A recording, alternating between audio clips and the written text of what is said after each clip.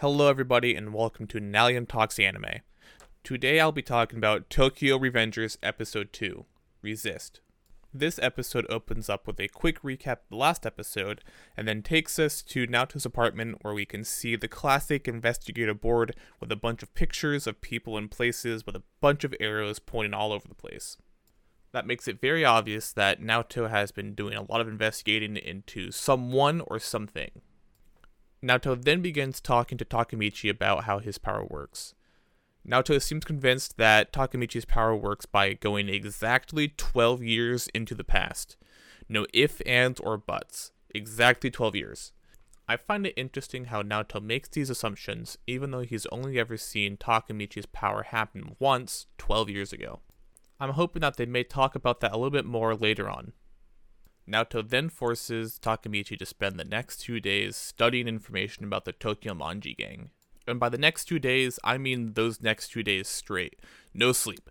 There are tons of energy drinks and other stay-awake type pills and drinks just surrounding Takemichi, and he looks extremely tired.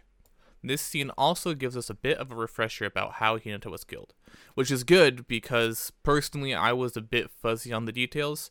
But apparently, due to a inner dispute between members of the Tokyo Manji gang, she was hit by a truck at a festival with the truck aiming for one of the stalls, and she just happened to be an unfortunate victim of the incident.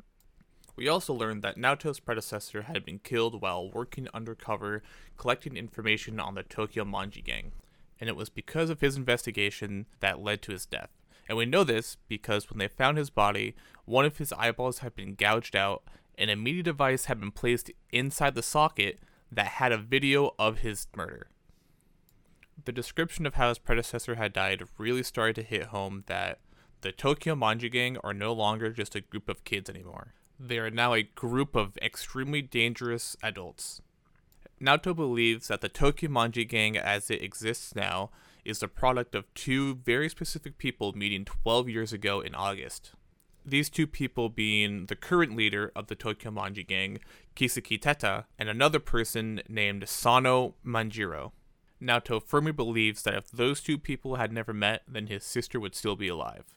Naoto also assumes that the way to send Takemichi back into time is to shake hands. Yep, shake hands. That's the trigger. Not only just shake hands, but to also shake hands with him. So the only way for Takemichi to time travel is to shake hands with Naoto. Which again, for only ever seeing it once, is quite the guess, I suppose. Either Naoto is taking wild shots in the dark and hoping they land about all this time travel stuff, or he might have some more experience with time travel than he lets on. With this information or these guesses, Naoto develops a plan. And this plan is to send Takemichi back in time again so that way he can become friends with either Kisaki or Sano. He is to then use that friendship to stop that one from meeting the other, thus stopping the current Tokyo Manji gang from being formed and hopefully saving his sister from her death. Since it's currently July and these two meet in August of the same year, that means Takemichi only has about a month to become friends with one of these guys and then stop the meeting from happening. Naoto and Takemichi do the thing where they shake the hands and they do the time travel, and Takemichi finds himself in the middle of a fight 12 years ago. And even though he knowingly just did all the time travel things, Takemichi's very first thoughts are, huh? Where did Naoto go? What's happening? Like, did he forget the whole thing that he was doing after 2 seconds? Shortly after, he gets one hit KO'd by some random kid. After a little bit, he wakes up, and that's when we are introduced to the top delinquent of Shibuya 3rd Middle School, Kiyomizu Masataka. Now, what is a top delinquent? Is that just like an underboss who runs things at that school? In this case, I would assume for like the Tokyo Manji gang. Or is he just the toughest guy at the school? I'm not totally sure what it means by that, but we'll just keep going. Anyways, through both Masataka and Takamichi started to remember more things. We learned that at this current point in time, Takamichi and his friends are forced to fight people while viewers place bets. If they lose the fight, then the older guys in the Manji gang beat them up. And this happens day after day after day. These kids are thrown into a fight club versus people that they don't know, and if they lose, they get beat. And since he just lost a fight, Takamichi then gets to spend the whole afternoon getting beat up by these upper guys in the Tokyo Manji gang.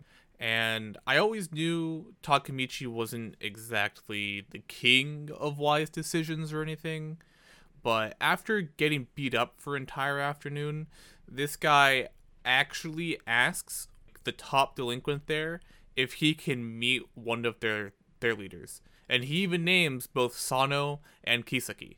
I guess Takamichi forgot or his position in the whole hierarchy of this gang or something. Because currently he is at the bottom. He is nothing more to this gang other than an errand boy and a punching bag. And when he asked that question, it, for whatever reason, set Kiyomizu off. Whole, snapped a cigarette scene and everything.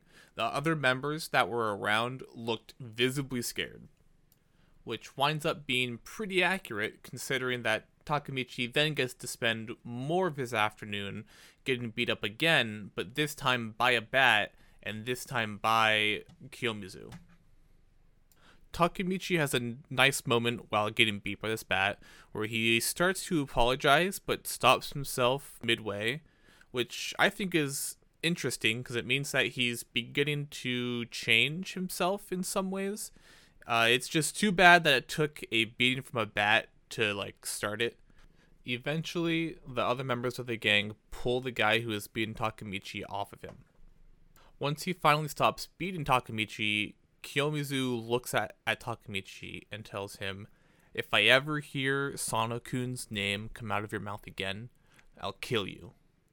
So obviously, Kiyomizu and Sano seem to have either some sort of rivalry going on, or they just don't like each other for whatever reason. After that whole experience, Takamichi begins to limp back to Naoto in hopes to go back to the past, meaning that Takamichi at this point has completely given up, which, to give him credit, I had expected to happen a lot sooner. Takamichi eventually makes it to Naoto's place and rings the doorbell in hopes to meet with him to shake his hand to go back. But of course, this happens to be the moment that Hinata comes home, and they once again have a really cute moment. He gives her the nickname of Hina, which is only important because that's how I'll be referring to her from now on. And she tells him about how if she were a guy, she would be much stronger than him and would protect him. So again, it's a very cute moment, and this whole conversation with Hina seems to give Takamichi his fighting spirit back, and he no longer wants to give up. He is once again all ready to go save Hina. And yeah, so far, every scene with Hina has been really cute and really good for Takamichi. However, I don't quite understand the love that he has for her, at least not yet. At the beginning of the show, when he was just watching the news, he was very like, "Oh, well, would you look at that? My ex-girlfriend from middle school died. Huh." And then he went about his day and then didn't even think about it. But now that he's in the past, the second that he sees her, he was instantly head over heels in love with her again. I guess it's possible that just seeing her again has reawakened his feelings for her or something like that. Either way, I hope that they'll go more into their relationship in the future. Not to totally switch the genre of the show into romance, but I would like to see a bit more of a reason for us as an audience to care about their relationship other than him trying to save her. After their conversation, Takamichi heads home, and then we go to the next day where we find Takamichi and his buddies talking in the bathroom. This is where we learn which one of them has to fight next. And the next fighter is their friend Takuya. And Takuya is described as frail and not a fighter. Probably the worst fighter out of all of them. Takamichi actually remembers the fight that Takuya has and recalls that Takuya actually almost dies from this fight. He gets beat so bad.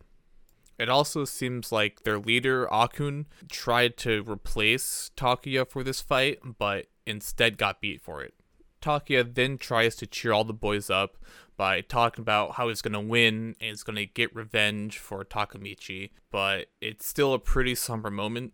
And quite honestly, this put me on the protect Takuya train. Even though I know nothing about him, I do know that he is far too innocent for this fight club. They then leave the bathroom and begin walking down the hallway to wherever they're going. Takamichi takes this moment to stop and just admire his friends for a little bit and realize how amazing they really were back then and just how good of friends that they were. And then it follows this thought up with a beautiful shot of Takamichi's friends walking, but there's a space in between two of them, quite literally leaving a spot for Takamichi to fit in. We are then taken to the fight between Takuya and some other random guy. I had expected Takamichi, or at least one of his friends, to do something to stop the fight, and Takamichi answered that by yelling to stop the fight as soon as it started. At this point, I had expected Takamichi to do something dumb, like try to take Takuya's place in the fight, but he actually decided to do something even dumber. This idiot walks up to Kiyomasa, the dude who beat him with a bat, the top delinquent in the entire school, and he says, "Fight me." And that brilliant idea by Takamichi is followed up by actually a really good internal thought by him of, I have to change or nothing else will. I'm done running. And that's where the episode ends. With an ending like that, I gotta say, I really like the growth that we're starting to see in Takamichi, and that internal thought that he has there really shows him progressing. This is just quite a way to start it, challenging the top guy in the school to a fight. I, however, do have just a small nitpick about that final scene that might just be me, but I really feel like if we got to see him contemplating his options about how to handle that situation and then giving the I have to change or nothing else will during that whole thing and then going down and challenging Kiyomizu, I think that may have made it hit a lot harder and not seem so kind of random and out of character at first. But either way, you'll love to see it. And now, as usual, this episode and the series itself has left me with a couple of questions. Currently, most of my questions have to deal with the whole time travel stuff. As of right now, we're not, or at least I wouldn't say that we are for sure 100% confirmed that the time travel only works by Takamichi shaking hands with Naoto. A lot of what we know about the time travel has been from Naoto himself, but that makes me a little bit suspicious of him because he only ever saw it once and he only saw one of the jumps, not both of them, yet he's pretty confident on how it happened. And if Naoto is right that it has to be a handshake to send him either forward or back, then how does the very first jump happen? Was it just due to that near-death experience that started it? Or did somebody else have the time travel power, then pushed him and somehow transferred the power to him? Or was it actually Naoto who pushed him off of the platform to the train? I know that sounds a little out there, but when time travel is involved, it's hard to dismiss possibilities like that. And if Naoto's thoughts about the time travel is true, of him only being able to go specifically back 12 years, no more, no less, then that makes everything that they do now extremely important, because they would only have, or Takamichi would only have, one opportunity to change things. There's no time jumping redos to change the world line or anything like that. They can only go back 12 years. Aside from the whole time travel stuff, the only other question I would like to see answered later on, or at least something that I'm kind of curious about, is what happened to all of his buddies from middle school over the years, over the last 12 years, and how are they involved with the gang if they are, and if they are involved with Hinata's death. I think that does have potential to have some interesting plot relevance later on, but I guess only time will tell. Anyway, guys, thank you for watching this episode of Nalian Talks Anime. I'm Nalian from Dork's Dungeon, and I'll see you in the next one.